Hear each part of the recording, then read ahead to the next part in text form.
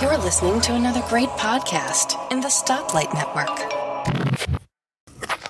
Okay, I got to get my cables out of the way here. Okay. All right, I think I'm ready. You think? Are we'll see. Well, if you're not ready, we can always wait a few more minutes until you get ready. Oh, no, I'm ready. I just had to make sure my cables is lined up and everything, and coffee at hand, and mind clear. Mine's a vacant.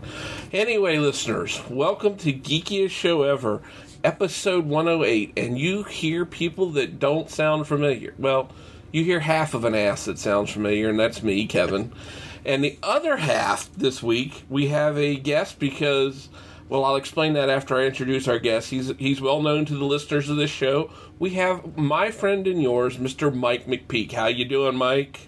Not too bad. I thought you were going to say that we didn't sound right, but that's kind of didn't sound right. That's kind of a given with us, though. So yeah, we're a little off to the left, and we go veer to the right occasionally. we're all over the map. So yeah, but if the listeners are wondering where Mark is, well, I think Mark might have another bout of the Mankini flu. It is winter down under, so I think he might have been outside mowing the yard and in his mankini, which there's a picture that nobody really wants, but he actually texted me. He is feeling a little bit better today. He did say that when I talked to him. It was early my day, Saturday, and he was Saturday night getting ready to go to bed or crap, I don't know. He's 14 or 15 hours ahead of me, so I'm lucky I can remember that much.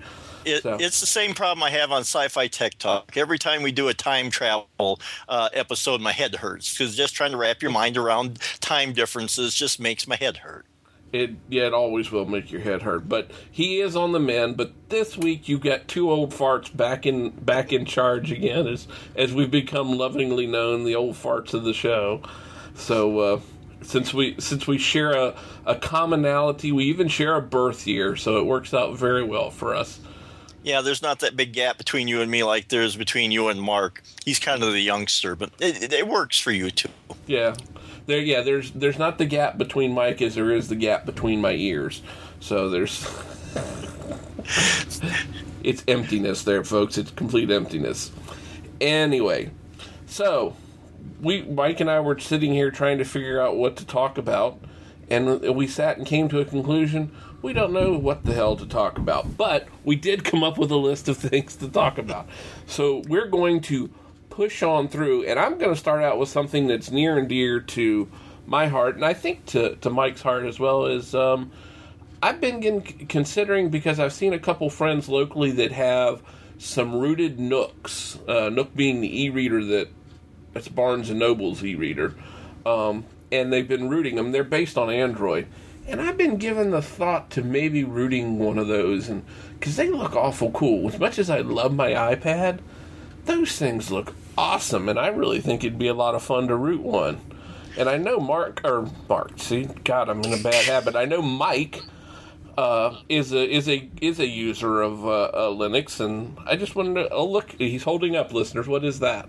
That's an Android tablet. That's a Toshiba Android. So I kind of dabble with both. I have my iPod Touch. Someday I would really like to get an iPad, maybe an iPad Mini. But for right now, I've got my Android tablet here, and it's a nice thing. There's certain things I like that I wished the iPads would do, like be able to put widgets up on your screen, so you could have little display tiles, so you don't have to like open up an app to get something. You can just flip to a different screen and have your widgets there. So I've got one here that'll tell me what the weather is right now, a couple widgets to get to my Google Drive and Evernote and SpringPad, and one with a little calendar telling me what's coming up here. So hopefully I don't forget anything. What's this Mother's Day thing tomorrow? Anyway, just to help remind me of things. So, and that's nice, just be able to have those widgets up there with information. So, I mean, I like my Touch, and I would like to have an iPad, but I want to play in both worlds. Let's just put it that way. Yeah. Now, where did you get that? Or what's the specs on that Toshiba, and how old is it? It is, I think, 2 years old. I got it on QVC, one of those deals where I was able to put it on their FlexPay plan and be able to QVC or no HSN, I think it was. I got it on, but put it on payments. But it's it's not bad. It's a shoot, and I can't remember the specs for sure. It's got a fairly decent processor to it. It's 1 gig of memory, I think, 32 gigs of storage space. Then you can put an SD card into it too. So then you can have additional storage. That's something else I wish the iPad had too, is that so you could plug in additional storage or be able to swap things in and out. So you're not restricted to just 16, 32, or 64 bits or gigabits of storage, whichever.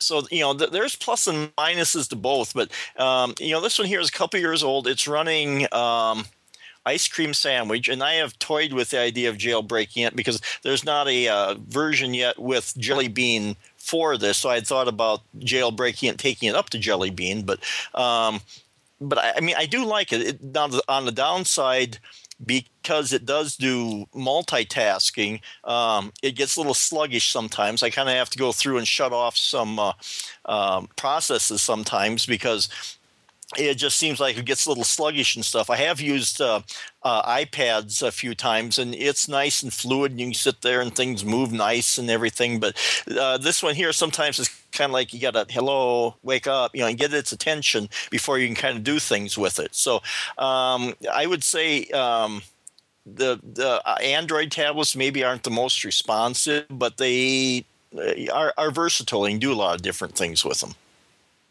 Yeah, that's one of the things that I saw my friend that has one. He has the interface set up on it that it looks like a giant 3D wheel that you go around through all the apps to get to. Yeah, I don't know what interface it is. Yeah, that's nice. And with Android too, you can put different application launchers on it, or different desktops, if you will. So if you because like with Apple, all you get is their kind of bookshelf type array of apps. But this one here, you can put drawers on there. Well, I guess you can do that with iPad too. But you can have different have things laid out in different directions. So I got 5 screens. On one, I can have a bunch of widgets. On another, I can have a bunch of drawers with stuff in it. You can put files on the desktop.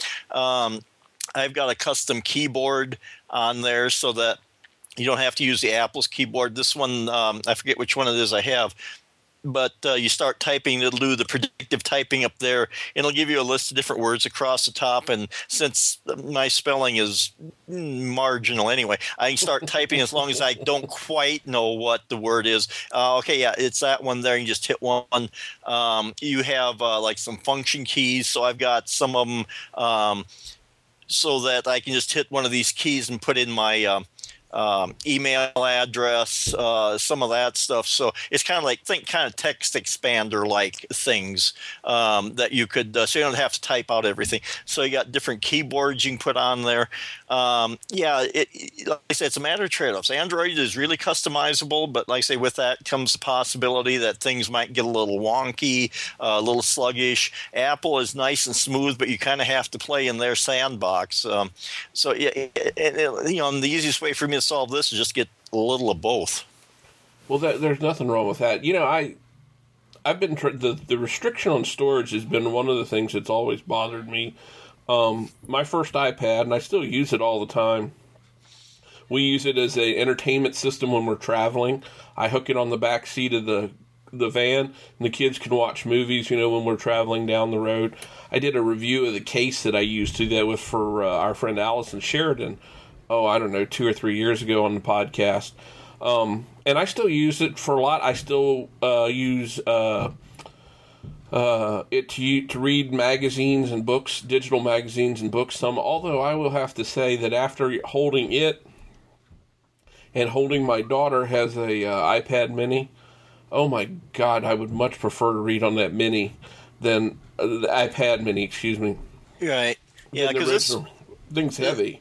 Yeah, so is this Toshiba. I mean, and it's got a now one thing nice about it is I guess it's got a plastic case on the back, but it's textured, so it doesn't feel like it's going to slip out of your hands. You can grab a hold of it, and you can pop the case off, so you could replace the battery if you want to. But it is it's a little heavy, and when you're sitting there reading for a while, yeah, it would be nice to have like I said, I really want to get my hands on an iPad Mini with a Wi-Fi connection, because that's the one thing I don't have is a mobile data connection. I got a simple cell phone, but I would like to have something so I can get my data anywhere. And I was thinking either iPhone or iPad Mini. It's just that the iPad is bigger, and I think I could do more on it.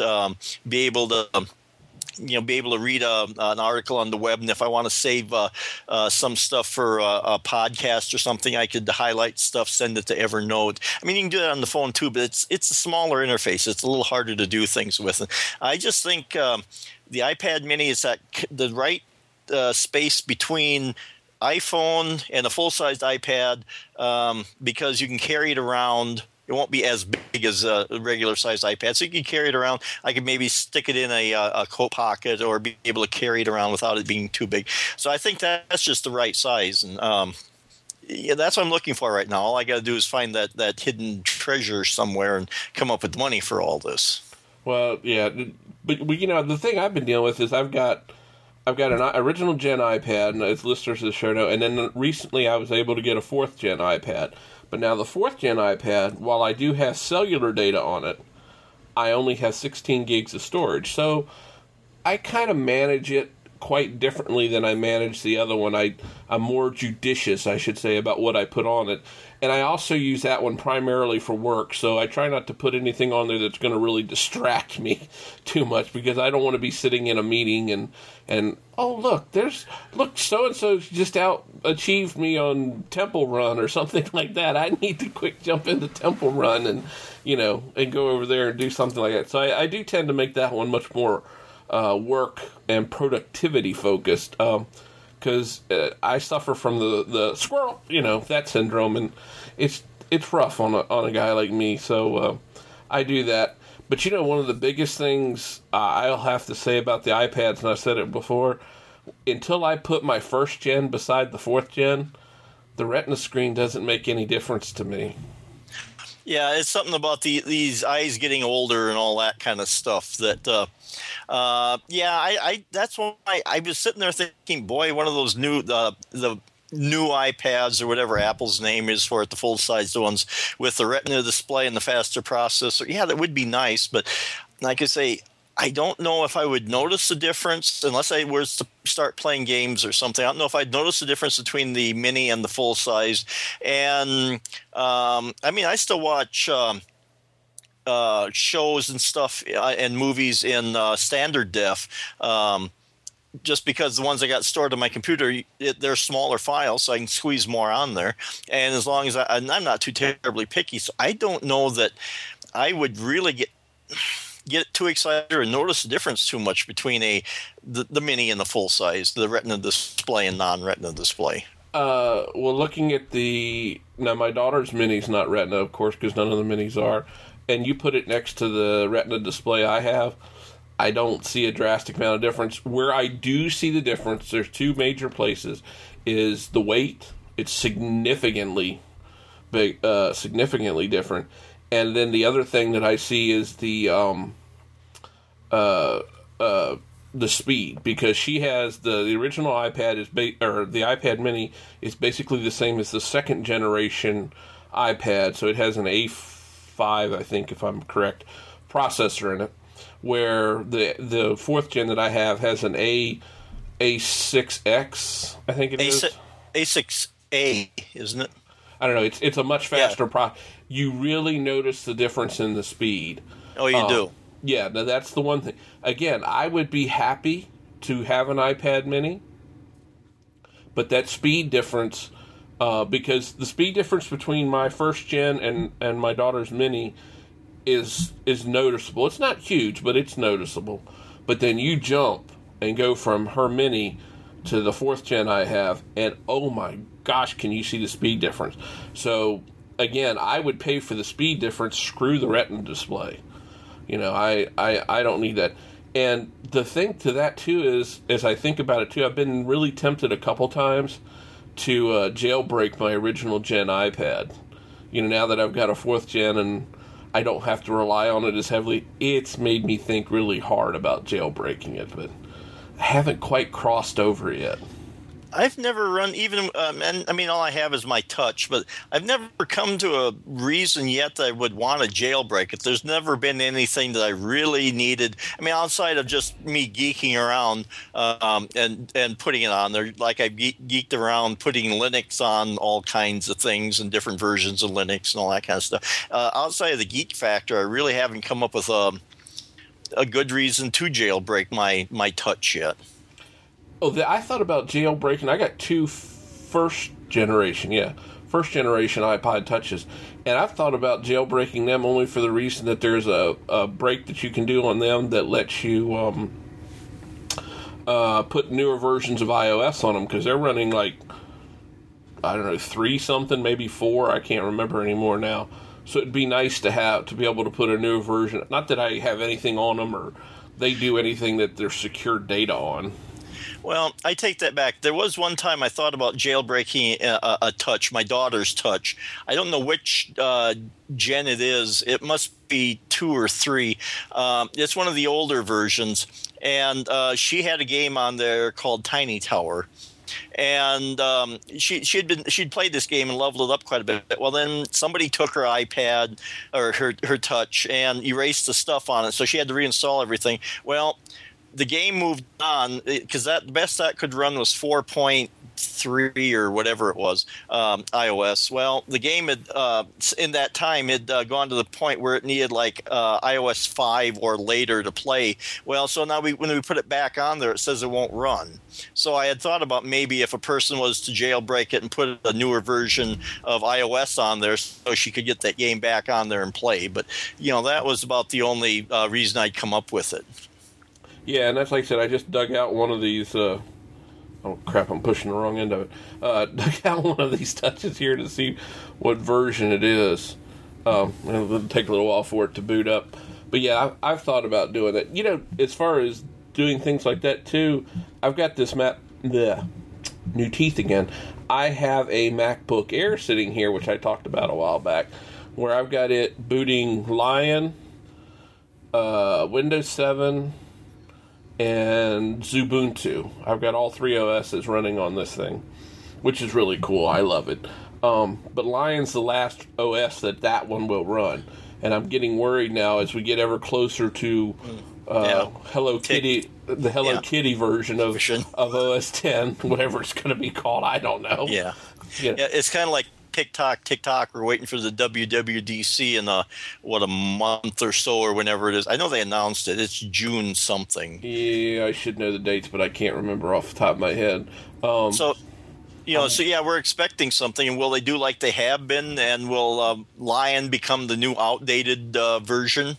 And then everyone who can't go up to Mountain Lion is kind of like SOL. Yeah, I would venture to say they will. I really think they'll snowset. God darn, I am having trouble. Sunset the Lion and won't be issuing any more updates for it at that point, which will mean I'll have to do something. But I did hear the other day on, I think it's Back to Work. I think that's what it was. Back to Work podcast, that there's a hack out there. I think it's probably a firmware or something. I haven't looked into it a great deal, that lets you force Mountain Lion on older hardware. I heard somebody mention something about being able to get it up to that older hardware to use that, and I didn't hear what it was. Oh man, a firmware hack, that kind of scares me. You do it wrong and you have a brick. Yeah, I don't know for sure if it was. Oh, right. It was Merlin Man on Back to Work, because he was complaining about his Mac Pro runs fine, other than he can't run Mountain Lion on it. And if it's not a firmware hack, if it's just some sort of software hijinks, heck, yeah. I'll give it a try. I'll do a super duper clone of this, put it off to the side, and have at. Yeah. I mean, I think I've mentioned here before that I do Hackintoshes once in a while, and I haven't built. Well, I get the parts. My son puts them together, and then I do the installation part. I haven't got a new one for a while, but I did try to put Mountain Lion on this one that I have, and I don't think it didn't want to recognize it. It didn't seem to want to boot up or anything, so I scrapped it, went back to the Snow Leopard on it. But that's kind of my backup machine if my because now I've got Windows on it, so I'm dual booting that one, Windows and Snow Leopard. But that's kind of my game playing machine, and I do a few other things on my Windows machine. So that one I haven't gotten too worried about, but I've been kind of tempted once in a while to get some new hardware and do a newer version of like a Mountain Lion Hackintosh. But really, I got my MacBook Pro here that does everything that that I want, and just really haven't. And then the whole that silly money thing again. Really, just haven't decided to do one. Well, yeah, and the other thing, too, is if I force it onto there and it works okay, then that means the Mac Mini that I have over here that the kids are using, I could, which I don't know if it technically will support Mountain Lion or not, I could be tempted to force Mountain Lion onto it then, too, which would keep them alive that much longer. I mean, because that Mac Mini runs really good. The only time it ever struggles, and it's a 2007 Mac Mini, the only time it ever struggles is with some of the really high-end games that, or not, I won't say they're high-end games, but some of the more graphic-intensive games that I play, or that my kids play on there. Mainly it's one that I got out of the App Store called Sky Gamblers. I think that's right. Yeah, Sky Gamblers. It's a World War II flight simulator. I think it's all at $5, and it does occasionally. The graphics on it, I think it's mainly the graphics, the GPU, not the CPU that's borking on it a little bit, having trouble. It'll get the plane will kind of like pause in midair for a second before it continues on. Pause in mid-barrel roll or something like that. So, gravity defying. It is. Well, talking about games, you and I are of the vintage that predate a lot of electronic games. I mean, when you and I were growing up, the big electronic games were first the ones that showed up in the bars as big tabletop games. And then probably the Nintendo, or not Nintendo, the Atari 2600. Pong actually is probably right about the time for both of us. Yeah. So I mean, I had a friend that had Pong. We went over there, and it was just cool. I mean, by today's standards, it was, basically 3 blocks, 2 elongated and 1 kind of square, and then you would just sit there and move it back and forth, and and that was cool. And the first electronic games that I had was from my old Radio Shack at that time, color computer, and I had the cartridges that would go in there, and there was Breakout. That one was kind of cool. You had to knock all the bricks out as it bounced back and forth and not miss the ball, which was square, when it came back at you. What other games I remember playing on there? A later version of the color computer had Arkanoid on it, which was... that sounds familiar. It's the one that your cannon scrolled across the bottom. Or no, it had a paddle. So it was kind of Pong-like, kind of Breakout-like. But your paddle went along the bottom. You had the ball that bounced up and down. You had to make sure you got the paddle back underneath there to make the ball go back up. But then when it hit certain bricks, it would release certain bonuses, like maybe you would get 2 balls and you would have to really move your paddle back and forth. Or maybe there would be it would speed it up or slow it down. There were certain bonuses you got for hitting certain blocks. And then you, as you eliminated all the blocks, you moved up to the next level.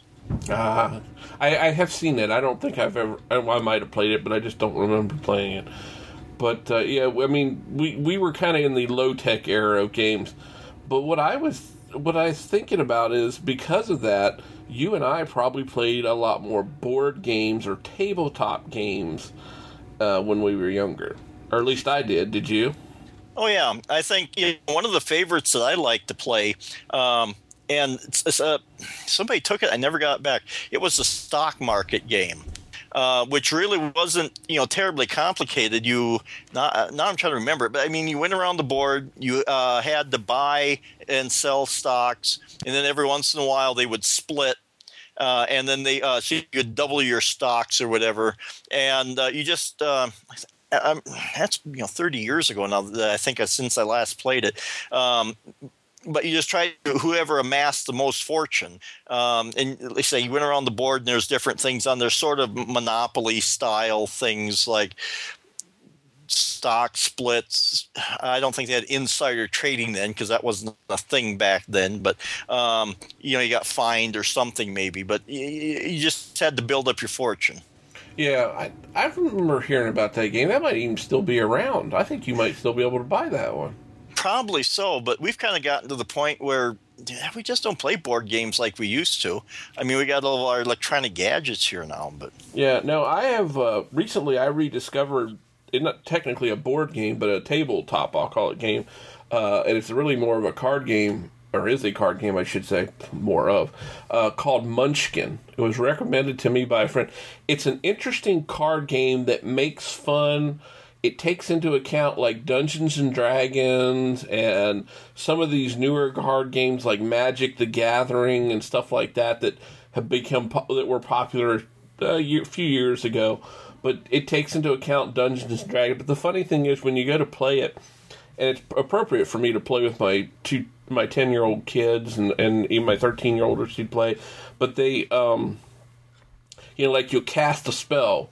Well, the spell is a duck sitting on your head, or you're cursed with a duck on your head, or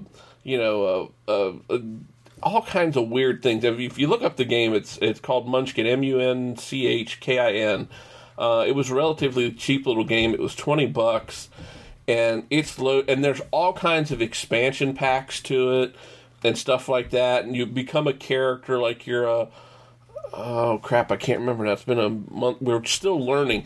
And the rules of the game are basically, well, the rules really don't make sense here, what do you think will work? And do that. Well, that's dangerous. When you start making up your own rules, that can get a little bad. Well, everybody kind of agrees that that's what they'll do. Okay. It's not that, it's not like you have violence there.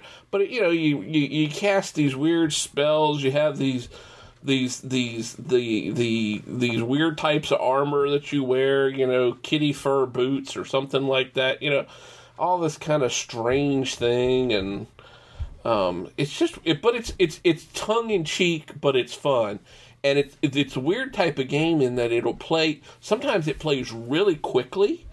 I mean, we've played an entire game in about 15 minutes, and then other times we've gone through the deck of cards like 3 times to build up enough earnings and points and stuff to win. So it's just, it's a back and forth type of game, and you can do stuff and the spell ricochets off this guy next to you and hits the other person, and all this wild ass stuff. It's hilarious. It's very tongue in cheek. Well, I looked it up. If this is the one that says, go down in the dungeon, kill everything you meet, backstab your friends and steal their stuff, grab the treasure and run. Yes, that's it. Okay. Let's see. Munchkin is the mega hit card game about dungeon adventure with none of the stupid role-playing stuff. Yeah. Okay. It's perfect.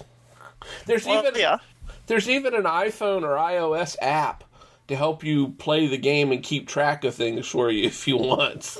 Oh, okay. That was always the worst thing about playing some of these board games, the scorekeeping. And I always liked the ones, especially, I guess that's why I like the electronic ones with a banker in there to make sure everybody was above board on things. Sometimes you wondered about the banker, but I'm looking, they got expansion packs for that. Some of the names here, they have one called Unnatural Axe. That's A-X-E. Yeah. The Need for Steed. Yeah. There's a Christmas one.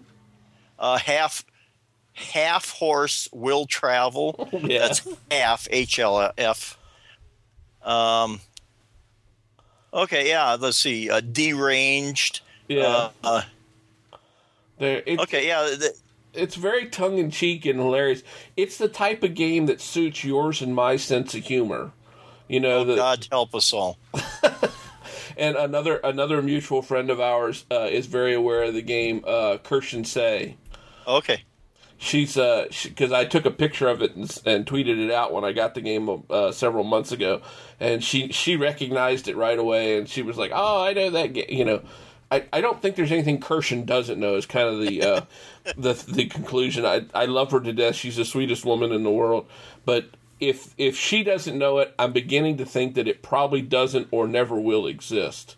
Well, she's kind of like the uber geek. The ones to which we all bow and in supplication and praise. So yeah. If listeners want to go over and check out some of the stuff she does, go over to freerangecoder.com and you can see the type of stuff that Kirshen does. She's and we'll remember to stick that I'll try to remember to put that in the show notes.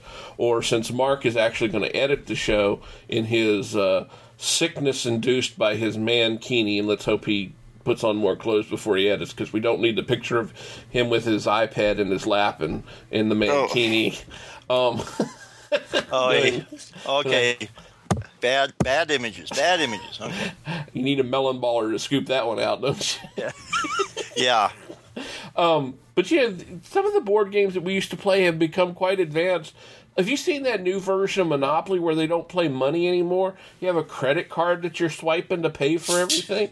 Well, what the hell is this teaching kids? Well, I mean, look at what we do now. I mean, I opened up a different checking account, probably like a couple years ago. And let's see, I've got my checkbook here, and I am on check number 1035 after 2 years. Because everything else is all electronic payment, debit card. So, I mean, that's kind of the way that we're moving. I don't know if this is something we want to encourage our kids to do, right off the bat, to just be able to swipe and get. I mean, at least if you're writing out the check, you kind of are thinking about it a little bit as boy, that's a lot of numbers. When you start to see the figure, maybe it makes you think. Because there's been times that there was things we needed to be gone in there. I swiped. I don't know how much I spent. I was just like, I need it. Yeah. So. Yeah, it amazes me the way they've updated the games. I know when I was a kid and we used to play Monopoly, we got to the point, and you weren't supposed to play this, we'd have games of Monopoly that we'd get so balanced that would go on for like a week at a time. During the summer, when we were on summer break, we'd set up the table, somebody's house, and play. And it got to the point that we all invested and bought extra packs of money for the game. And then we would run out of the money, or it would get to be so confusing. This is at the time when handheld or pocket calculators were just starting to take on. So we all had our pocket calculators, and we'd keep track of our bank account. Although I still swear that one boy I used to play with, and Bobby Allison, if you're listening, I'm accusing you, not the race car driver. I still think you cheated sometimes at that damn game, even though I couldn't prove it. I swear to God I think you did somehow. Anyway, not that I'm bitter. Anyway, but, I still love to play board games. My kids still play board games. They still find it quite amusing to get out a board game. They like to sit around and play. Well, we amassed a few back when I was in, probably grade school or junior high school, somewhere in that range. We bought a few because the rest of the family would come home for Christmas, and we would sit down and we would play a board game to amuse ourselves because I think I've mentioned it here before. We lived out in the country. We had like 3 TV stations, 4 if the wind was from the right direction. There wasn't a lot to do, and sometimes we just ran out of things to talk about. So we would sit down, we'd play games, and I know we had lots of fun playing Clue. The detective game.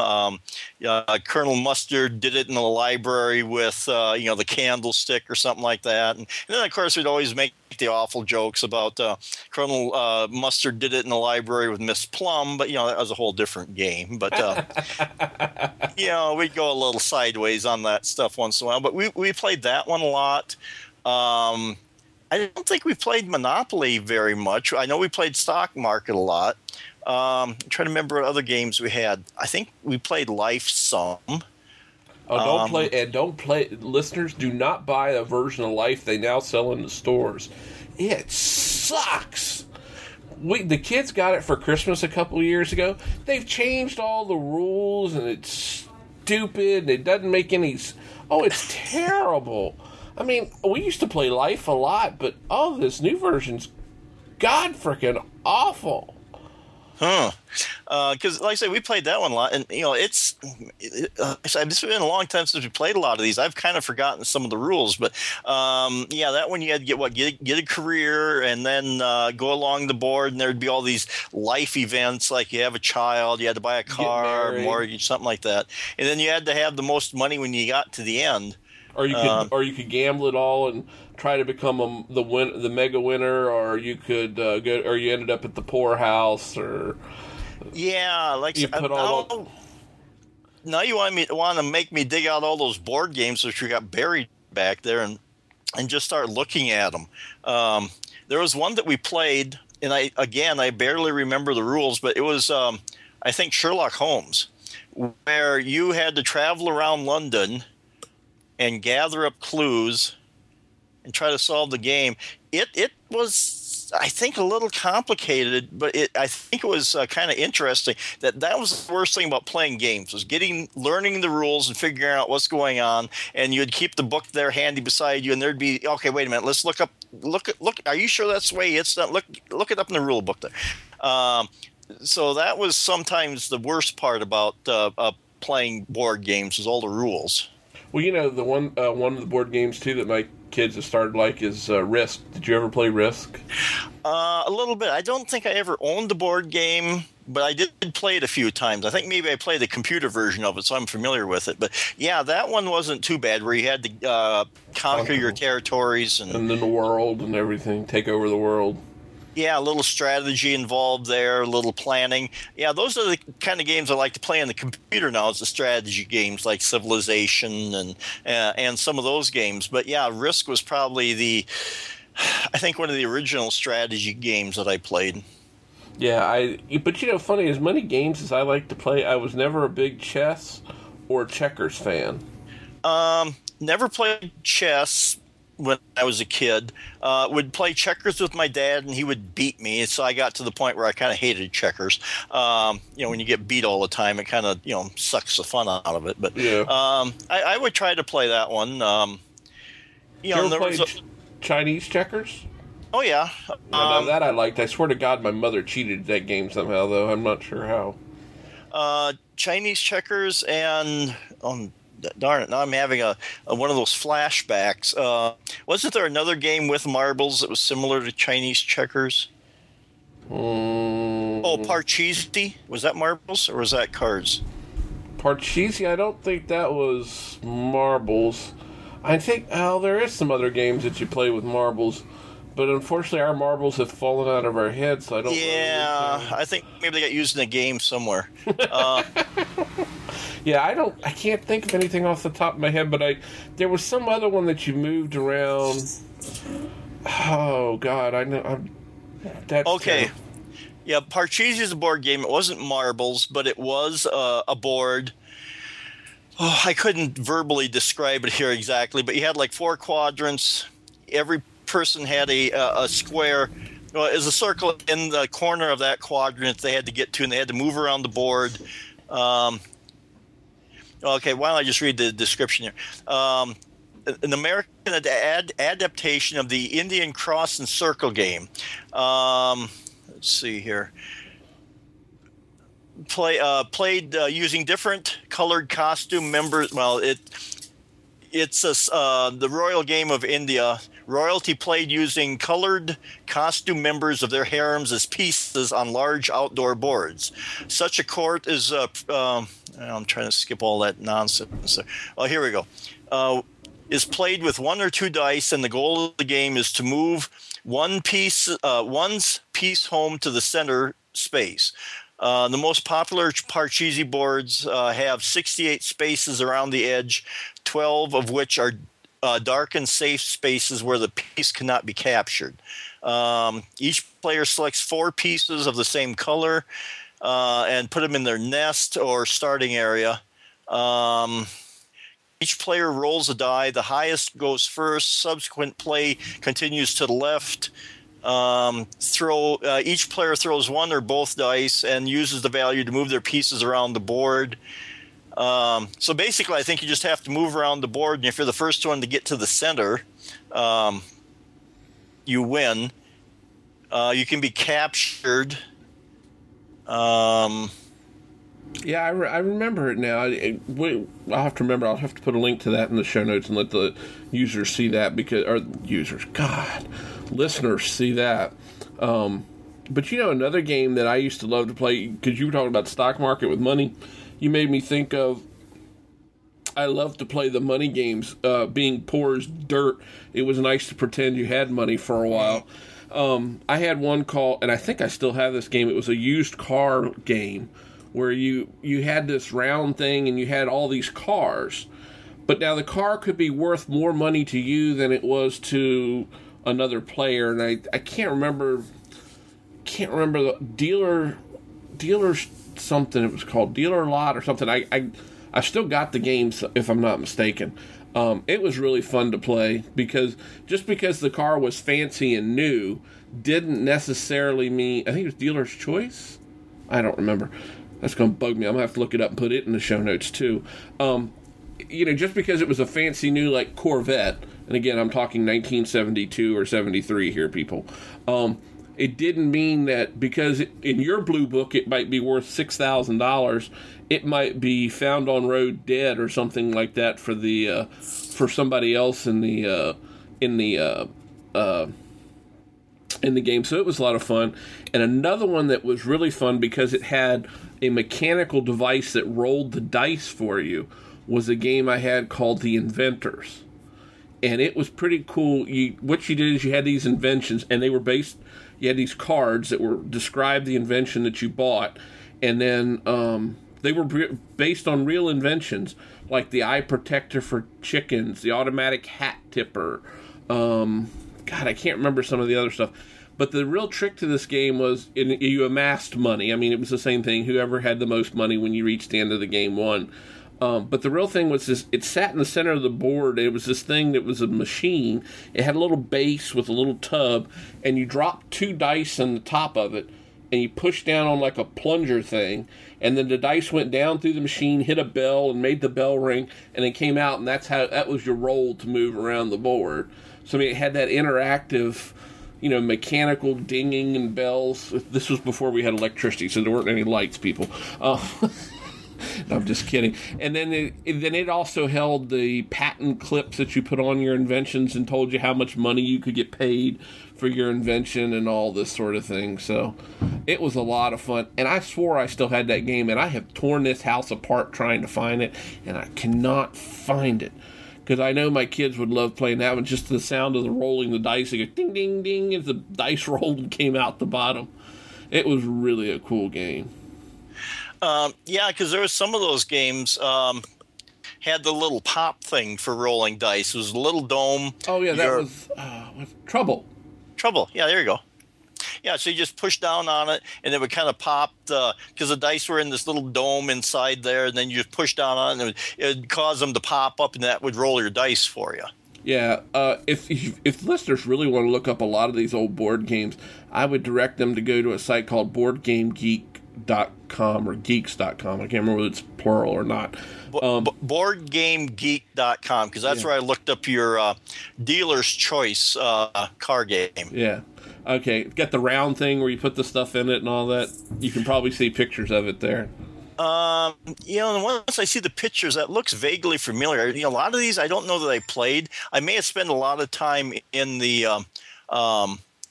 stores looking at these things and thinking about playing them, but that looks vaguely familiar. There's a round thing. I don't know what you got. Your cars tucked in there. You got money tucked in there. Yeah, that's it. You got it.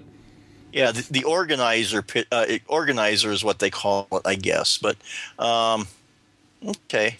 Yeah. Like I said, I think I spent a lot of time because around here I'd probably go to Clark, which is when we lived on the farm, that was our close town. Probably going to the hardware store where they sold all this stuff because we really didn't have back then didn't really have a department store or anything like that. So in town here, we had like 2 hardware stores, so you could go in there and they would have a selection of stuff that you could look at, and they had some board games in there. So I think I probably remembered looking at a lot of these, but just decided not to get them. Yeah. No, they were a lot of fun. And of course, as I got older, I got more into the strategy games like you're talking about. And I used to be heavily into Avalon Hill. I don't know if you've ever heard of them. They made a lot of board war simulation board games. They made War at Sea, which was World War II in the Atlantic Ocean. Then they had Victory in the Pacific, which was a more complicated game, which was World War II in the Pacific Ocean. They had Panzer Blitz, Panzer, and Tank Commander. I can't remember now. They had a bunch of those that were World War II battle simulation games. They were a lot of fun. You had the little die-cut pieces. They were cardboard pieces. And then I moved into playing the Civil War games because I'm a big Civil War. I love to study the Civil War. And I've played the Battle of Gettysburg. And what else did I have? Gettysburg, Chancellorsville. I can't remember something. And you have all these little pieces, and you get all these little cardboard things stacked up with your hit points, the organization, and all this. It gets kind of complicated. Was that played on a hexagon board? Yeah. Okay. Again, that stuff seems vaguely familiar. I don't think I ever played them, but I do think I remember seeing them and thinking about play. Because the thing out here was I didn't have a lot of people to play those kind of games with, so that was kind of the problem with board games for me. Because I think I've said before, the rest of my family is so much older than me that I only saw them when they would come home on weekends. So it wasn't like we were able to, or not weekends, but holidays or whatever. So it wasn't like I had a lot of people to sit down and play games with. So it was more of a special event when we did play games, Christmas, Thanksgiving, whatever. That's when we'd usually break them out. Yeah. You had that disadvantage. The advantage where I was disadvantaged. I grew up in a small rural town, so I had neighbors around. I mean, we didn't have all the stuff, a lot of stuff. So I mean, there was always a neighbor kid around. But my family, my brother and sister, are also much older than I am. So it's it's not unusual. I had that similar situation, but I did have neighbors that I could get. And then if the kids didn't know the game, the first time or two, I could beat them, beat their pants off until they learned the strategy of the game. There was one of them that a friend of mine introduced me to that he and his brother played. It was Gettysburg. It was called Terrible Swift Sword was the name of the game. I remember it, and I wanted to buy it so bad I couldn't afford it. But this board game, Mike, was like 4 feet by 6 feet was the board. It took up like a whole room to lay out and move around. It was very detailed and, down to like almost the squad level, or I should know, but I can't think of the lowest level of organization of troops, that you could get to where you're down to like telling 6 guys to go do something almost. It was that level, and it was just tremendous to watch them play this game. Oh, yeah, it does. It sounds, kind of like what I do now with the Civilization games. And if I remember right, I think they had a Civilization board game once. I think you're right. I saw it, and I just never. I just after playing the computer version, I just didn't want to sit down and try to play the board game version. And again, the thing is lining up people to play it with. That was the other disadvantage to it. But I do remember that, and like I say, we used to play a fair amount of board games, and I think when we're done with this podcast, I'm gonna have to go back in the corner where they're at and just see which ones we got there, because I know we got a few of them. Yeah, we still got that, and the kids have been acquiring some new ones, and some of them are really fun. But I do go back to some of the classics that I grew up with, like Monopoly. We played Clue, like you were talking about. And there's an interesting movie if people ever want to watch it, the movie Clue. That's hilarious. Tim Curry, and I can't remember all the other people that are in that movie. It's a funny movie to watch, though. Oh, I was thinking of a different movie. Was it the Detectives with Don Knotts, and that has nothing to do with the movie Clue. But when you start talking about Detective and Private Eyes, Eyes, there you go. Don Knotts and Tim Conway. Okay, yeah. Now we are showing our old oldness here by trotting out those movies. But well, you know what? There's a classic movie or classic scene in that movie. You'll probably remember, and I have a copy of that movie, by the way. where they were going down the dark, spooky hallway, and they had the candle, and it was real spooky, and all of a sudden Tim Conway goes, "Ah! Ah!" screams, and the lights go out, and Don Knotts goes, what's wrong? Hot wax! Hot wax! Oh, it's been so long since I've seen that movie. You'll have to watch it. Find a copy of it for yourself. Okay. I thought we had... I'll have to go poking around. I thought we had a copy somewhere, maybe. Yeah, okay. The kids absolutely adore that movie. They think it's so funny with the way they do that. And the guy that gets his tongue cut out. What are you standing in? You standing in horse that. Horse that. I think I remember us going, when I was in high school, I think I remember us going to see that in the movie theater. Yeah, that was like going to see, what was it? Young Frankenstein. See, that one I never saw in the movie theater, but I have seen that one, and I want to go revisit that sometime too. Yeah, dang, what a nice knockers. Well, thank you, sir. Walk this way, and so everybody walks this way. And, follow me, Frau Blucher. You remember that? And the horses would go nuts. Every time they said Cloris Leachman's character's name, Frau Blucher. Yeah, I've got to go. You know, there's a lot of the stuff I'm going to have to go revisit. I've started rereading some of the books that I read way back when. I started rereading Dragon Riders of Pern, which was a book a fantasy book. Was I in high school or just out of? I think maybe I was in high school yet, so that would be 30 years ago, because I heard that the Sword and Laser podcast was going to do that book, and it kind of jarred my memory. And even on our Sci-Fi Tech Talk, we had kind of talked about doing that, because I think one of the episodes we're going to do here at some point is what's science fiction versus fantasy, because like I say, we call ourselves Sci-Fi Tech Talk. Well, there's some fantasy stuff we'd like to do that kind of sits there on the edge of things. I can't remember which ones. Dragon Riders of Pern might be kind of on that edge there. I mean, it is fantasy, but there was tech involved because they had tech up to a certain point in their civilization, but they abandoned that. And but then they're in this system. Because these were Earth people that settled on this planet, and they kind of lost contact with Earth. But there was this rogue planet or sun, I can't remember which one it was, in the solar system that when they got near the planet, the gravitational force of the planet would pull these threads from the red stars, they called, over to the planets. And when these threads made contact with organic material, it would kill them and absorb them. It was kind of a parasitic type thing. So they developed these dragons, and they had these dragon riders which would fly through the sky and burn the threads before they hit the ground. Wow. That sounds familiar. I don't know if I read that one or not. It's Anne McCaffrey. I mean, she wrote it in 1968, and she had a whole bunch of them. The Dragon Riders, actually, it's Dragonflight. What we call the Dragon Riders of Pern is actually 3 books. I got the paperback version right here, although I did download the one from the State Lending Library, the electronic book, so I can carry it on my tablet and read it. It's Dragonflight, Dragon Quest, and the White Dragon is the 3 books in the first 3 books, and then there was other books in there too. But like I say, we may end up doing that one on our podcast someday because, like I say, it kind of straddles the line there. It is sort of fantasy because it deals with dragons and that kind of stuff, but there is a certain amount of tech. They had to feed the dragons. It depends on how you define tech. It's not magic.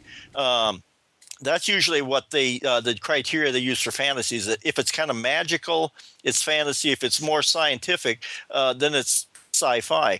And so, they bred these dragons and they feed them, was it sulfur something, so that they can create fire.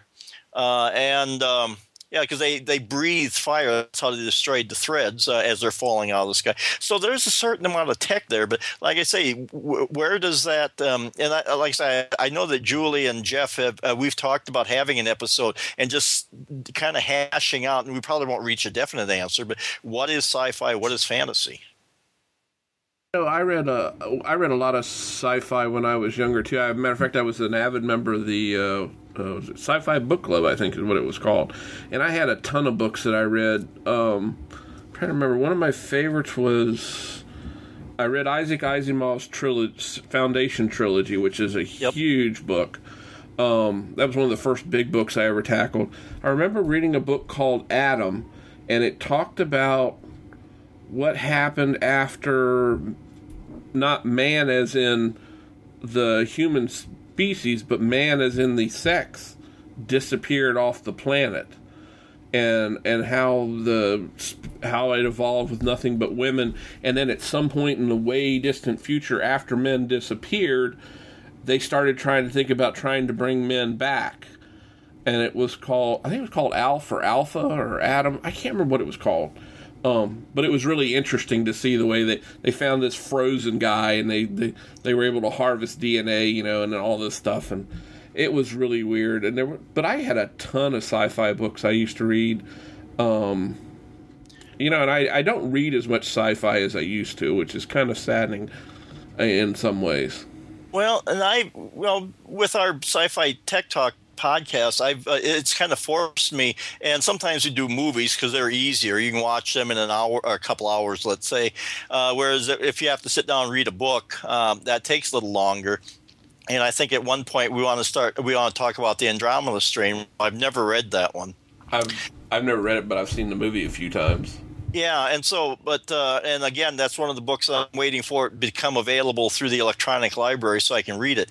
But when you have to read a book, it does take you a while. But I've been thinking about, and I have started to revisit. I started rereading Dragon Riders. I started rereading the Foundation books because I've read all, 3 of them, and I think there's about 6 of them. Maybe 7, because there's like a prequel to Foundation too. So there's a bunch out there that I haven't read. And I wanted to reread some of those because for my Bard on the Plains podcast, I'm thinking about kind of changing my format a little bit. And instead of me telling stories about when I was growing up, I think I'm going to I'm going to take stories that I've read, either books, movies, maybe music, art, whatever. I'm kind of using stories in a loose term there, but I'm going to take these and talk about the ones that I've read and kind of how I relate to them.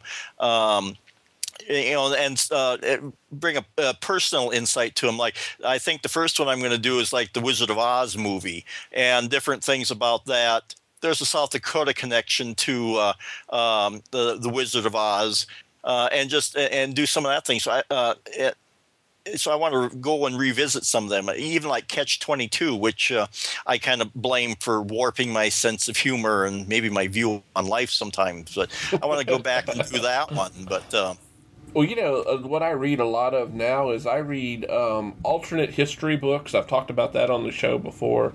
I read a lot of Harry Turtledove. And they're alternate histories. It'll take, one event. The series I read, it was like 16 books, if I remember correctly. I can't remember, or something like that, or maybe 12. That it took a twist so that the South won the Civil War, and then it showed how these two separate countries tried to coexist here in North America, and it goes all the way up through like World War II timelines where it ends, and the South kind of being somewhat similar to Germany of World War II that we know on our timeline as we know it. But very interesting. It'll just take one event, twist it just a little bit, and it shows that theory of the butterfly effect, how some simple thing can really ripple through history. And then I'm reading another series right now, although I haven't read anything for a year or two, where there is actually a continent called Atlantis, and it exists, and I think I've talked about this on the show before, it exists halfway between the Europe and Great Britain and all, and what is North America. And basically, it's like part of North America, like the East Coast and part of the interior states, like a little further in than Virginia, like Tennessee and some of that stuff has broken off and is that continent of Atlantis, and how that's where things started. And it kind of parallels the way the United States started, but it goes differently. And it talks about the weird species of animals, that being on this isolated continent, how they've, come up different, and they have all these weird, nothing terribly weird, but adaptations as nature is prone to do. So that's what I read a lot, and I read techno thrillers. That's the other thing I read when I can find a good one, where it takes technology and it's some sort of murder mystery or something like that, intrigue wrapped into it. And I read a lot of those things, and they totally fascinate me. But I haven't read as much sci-fi now, and I think about it, and you're making me very sad, Mike. Well, okay, you've infected me with the board games, and I've infected you with the sci-fi, so I think maybe we're at a draw for this podcast here as far as time sucking each other's life here. Yeah, well, I think to make things a little bit brighter and lighter, I think we should talk about the funny things in life, the things that we enjoy. And you had a good idea along those lines. Yeah, I thought we could talk about something that you and Mark have never done before. And that would be? Comedy. Yeah, Mark and I never talk about comedy. No, it never happens. No, but and I was trying to come up with a topic here for today, and I came up with one, and I said, again, the old fart thing, tripping down memory lane. But I got thinking about some of the comedy albums that I used to listen to, and one of my favorite was Ray Stevens. He had a whole bunch of different songs that he did. Now, I had these things lined up here for this stuff, and I got all confused. But he had ones like he had one. I wouldn't say one, but he did one what you'd call a normal song, which was "Everything Is Beautiful." Everything is beautiful in its own way. Yep. Yeah, there we go. Now, anybody still listening yet? Do you like Guitarzan? Yeah, Guitarzan. Well, I didn't get around to listening to that, and I do remember that. I think the one I liked the best was the Mississippi Squirrel Revival. That one was pretty good. That video is on YouTube, and that makes me laugh every time I watch it. The Antioch Baptist Church. Yeah, and basically this kid brings a squirrel to church there and gets loose and starts running around, and it runs up this one guy's pant leg, and suddenly he jumps up and says something like, Lord save me or something like that. And pretty soon it just, and everybody's kind of freaking out in there, and he gets up the dress of this one lady and starts running around, and she starts confessing things that would make a sailor blush. And, and just to listen to, he's got that kind of that southern twang, that kind of comedy pacing to it, and just kind of the wordplay, like you say, shoot, I wish I could quote the line there, but something about the Antioch, the revival of the Antioch Baptist Church. Yeah. I know this song. I know it well. I've got the album myself, and I'll have to make you a little jealous here. That's why I saved it and didn't tell you at pre-show. I've met Ray Stevens. Oh my! I happened to be at a, of all things, a computer user group meeting for mainframe systems that I used to work on years ago. I was down in Nashville. I got to stay at the Opryland. It used to be called the Opryland Hotel. It's called something else now. And it was right next to Opryland, the amusement park. Anyway, he was filming the music video for Guitarzan while I was there. And he was there along with Jerry Clower. Do you know who Jerry Clower is? Oh, yeah. The Ledbetters. He talked about the Ledbetters, Cleophas and Leophas and whatever all they were. Uncle Eugene Ledbetter and all the. But they were filming it, and I was able to. I think I still have the picture of him and I took there. They were filming it in the atriums. The Opryland Hotel has these huge indoor atriums. They're gigantic. And they were filming, and I got my picture taken with him in his Guitarzan suit. But if you go watch that video for Guitarzan, it shows it's filmed in one of the atriums. And that part of the atrium was right outside the room I happened to be staying in at that time, which was just so wicked cool. It was just so neat to meet Ray Stevens, because his famous song, which I loved as a kid, back when streaking was a fad, was "The Streak." Yeah, I just pulled up the lyrics for that one because I can't. When I'm sitting here talking, I can't remember the lyrics. But the part I always remember was it starts out with this radio interviewer, and he's talking to this guy that was had just saw this guy run naked through the grocery store or wherever, and the guy said, "Did you see what happened?" "Yeah, I did. I was standing over there by the tomatoes, and here he comes running through the pole beans, through the fruits and vegetables, naked as a jaybird. And I hollered over there, 'Ethel,' I said, 'Don't look, Ethel,' but it's too late. She'd already been incensed."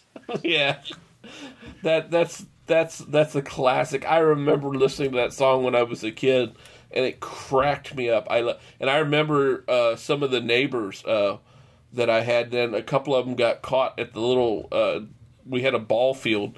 In the town, one of the towns next door to where I grew up, and they got caught streaking. And believe it or not, the little local newspaper put a picture of them running away. All you see is these 4 white butts going away. They had their T-shirts wrapped around their heads so you couldn't see their faces.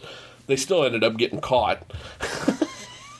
Well, and the line I remember most during this whole streaking fad was somebody streaked at the Oscars, and David Niven was standing up there. And there's some debate whether he had this line prepared ahead of time just in case, or if this was off the cuff. But basically, some guy came running down the aisle naked at the Academy Awards, at the Oscar presentation, and run across the stage, and Dave Niven just kind of stands there and kind of deadpans. Well, you have to respect somebody who isn't afraid to show his shortcomings. That's pretty good. But yeah, Ray Stevens is great. He had a lot of songs I loved. I like Mississippi Squirrel Revival, The Streak. I'm trying to think. Guitars, Ahab, the Arab. Yep. I'm trying to think what else. He had some other ones. Oh, the Shriners Convention. That one was a classic. That's it, the Shriners Convention. That was the one I was trying to think of. Bubba revving up that great big Harley or something. Yeah. And he kind of used that same technique that Bob Newhart would do, where you'd hear one side of a phone conversation. Yeah. And dag nabbit, Bubba, how did you get that Harley on the high board anyway? Yeah. He was classic. He did do some serious music, like you were talking about. He also did a song called Misty, if I remember correctly. Yeah. Oh, yeah. I remember that one too, because I got several of his cassette tapes. You just dated yourself. Yes, I did. And I do remember that one. And he did have a few what you'd call serious songs, but I think his bread and butter, so to speak, was the comedy songs. And when you do something well, you might as well keep doing them. And I don't think I've never heard that he regretted any of these things, because as long as you make a living being in the spotlight, I don't think a person would complain too much about what got you there. No, and he's done pretty good over the years. He's continued to release a song now and then. I've seen a couple new things come out from him. I can't remember what the last new one I saw. It wasn't that many years ago I saw him come out with a new one. But, with comedy albums, too, another one that I think you and I both probably loved was Bill Cosby. Yes, I've got a couple of his, too. There is... I do remember I've got the one called Himself. Yeah. And he's got a couple routines on there. He's got the dentist one, which always just slays me, about how the guy goes to the dentist and they deaden his face, and they're sitting there, you're deadening my face. My lip is on the floor. And he does the whole thing. The smoke coming out my mouth. Yeah, and then the smoke. What? Because the guy's drilling his teeth, and you sit there and you hear, and all of a sudden the smoke is coming out of my mouth, and the dentist says, "What? Smoke? What? Fire!" Is that the one where he talks about where him and his little brother Russell didn't know their names for a while? No, I don't remember that one. Because this this one ends with the he has to spit, because this is back before they had vacuums and everything to clear that stuff out. So you squirt some water in your mouth and you have to spit in a little toilet bowl beside the chair there. And so then he had a cup, so he puts water, tries to drink, and it just runs down his face because he can't feel his lip. It runs down his front there. So then he tries again, and then he kind of just, thank God for gravity, he just kind of dribbles into the little toilet bowl there. But then he goes to pull back, but he can only go so far, because then there's this little bit of spit connecting his lip to the toilet bowl, and then the dentist goes, "Oh, look, a rainbow." That album's classic, because I think the last track on the second side is the one where he talks about going to get his tonsils out. Let's see. I got the album up here. Again, I'm going to have to go back. He talks about natural childbirth, which I think that was about the time that we were I started listening to that about the time we had kids, so I could relate to that. Brain damage. Let's see. Something about the way kids act. They know they should do better, but they have brain damage. Yeah, I vaguely remember. It's been a while since I've heard that album. Then there was one that killed the boy. The kid misbehaves, and the wife comes home and says, "Just kill the boy." Yeah, so he said, "Go upstairs. I tell you, I kill you. I make another one look just like you too." Yep, I think I used that line on my kids once or twice. Bill Cosby School of Parenting here. Yeah. But then you got the chocolate cake for breakfast. And his rationale was, well, look at chocolate cake. It's got milk. It's got flour. It's got all the good things in life. And so the kids start dancing around. We got chocolate cake for breakfast. And, Dad's the hero until Mom comes down. Why are you eating chocolate cake? Dad made us. And they turned on him. Yeah. No, the tonsil one is, I think it's on the end of the second side, where he talks about getting his tonsils out. I remember him talking about the morning they were supposed to get their tonsils out. They didn't get any breakfast. He was in a ward with all these kids, and the intern goes by and he hollers, "Hey, you, almost a doctor, come here." I don't remember hearing that one. Yeah, I'm pretty sure that's on that album. I have to go, and I actually have that album as an album, a true album, a big plastic disc. Vinyl. Okay, you're dating yourself now too there, because that's even older than cassettes. So I know it is, unfortunately. But that was a good album. And I also I used to listen to George Carlin. He was great. I loved Carlin. And the one routine of his I remember is the 7 words you can't say on radio. Yeah. And that one actually led to a Supreme Court case. So, or was it the center of, or was it? I think it was the center of a Supreme Court case on what you can and can't say on the radio. Yeah, the seven word. Yeah, and who's the other? I listened to Richard Pryor. Who else did I listen to? Somebody else I used to listen to. Cheech and Chong. I listened to them for a long time. Oh, yeah, I remember when they were on the radio. Sister Mary Elephantine. Yeah, the Catholic school. Yes. Cheech and I remember Cheech and Chong before they, those guys split up. And like I said, a lot of these they would play on our AM radio stations around here. That's how I got introduced to a lot of that stuff. You know what I remember? And I have to thank my 9th grade English teacher for playing for me is Steve Martin. His very first comedy album. And it's King Tut? I think it has King Tut on it, if I remember correctly. But there's the one, brought it up. I don't remember how the topic got. We were talking about smoking in school. And she played the cut from that album where he talks about smoking and all that. And he says, yes, I'm sitting. Wouldn't it be nice if when you're sitting in a restaurant and the guy leans over from behind and he says, you mind if I smoke? And he says, no. Mind if I fart?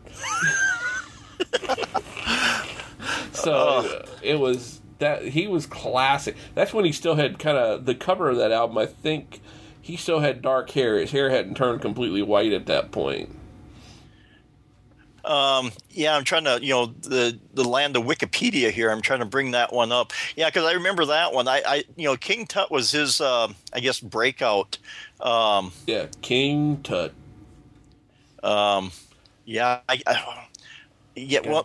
When I'm sitting here talking, I can't, think of it. But You're like me. You have the same trouble. You can't chew gum and walk at the same time. Yeah, or try to think at the same time. And and he's somebody now. He's into. He's got a bluegrass musical career going on. Well, yeah. I mean, he was a hell of a banjo player. Oh yeah, and the way he said that he learned to play the piano or the banjo was he would take bluegrass albums or whatever and just slow them way down and just listen to them, and so he basically taught himself how to play the banjo just by listening to records and just kind of going boing boing, just slowing them way down so you knew what the notes were, and that takes some patience to do something like that. It does. It really does, because I don't think I have no musical talent, so I'll venture to say I can't carry a tune in a tin pail. But I am not afraid to sing on this show. Yeah, and I don't know. Hopefully I haven't offended too many people with, life is beautiful there, but... Everything is beautiful in its own way. There you go. See, now, if you didn't, I did. And okay. And I think on that note, it's probably about time we wrap the show up. Mike, why don't you tell everybody where they can find out about you and all your many, many talents and things you do? Well, I think I've got a few shameless plugs in this time, but just so I get the URLs out there, so where people want to go if they want to listen to me.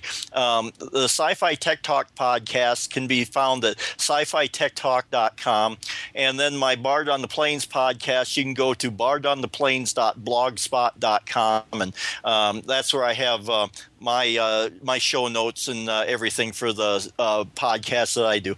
And then if anybody wants to follow me on Twitter, it's DSC Chipman on Twitter.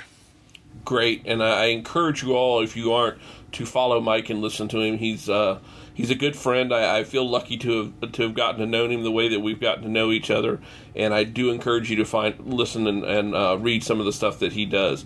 And if you want to find out about me, you can always go find me on Twitter at BIG_IN_VA, or you can go over to about.me/Kevin Alder. If you want to know more about the show or send us feedback or maybe leave us a nice review in iTunes, go over to geekiestshowever.com, and we would really appreciate a review in iTunes. Good, bad, or indifferent, we really don't care. It's all good. We're not going to be picky. We're just happy to have people listening. So I think between now and next week, we'll say that we hope Mark gets better and maybe he'll start wearing warmer clothes since it is winter down under, and he'll take off the mankini. And I do want to remind all the listeners that between now and next week, please be sure to hug a geek. Hello, I'm Mike McPeak from Bard on the Plains podcast. Growing up on the plains of South Dakota, I used to listen to my dad tell stories about his life.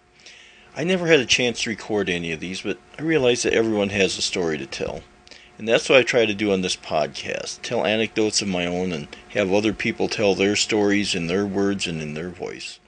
So please listen to Bard on the Plains podcast. It's about stories, mine and yours.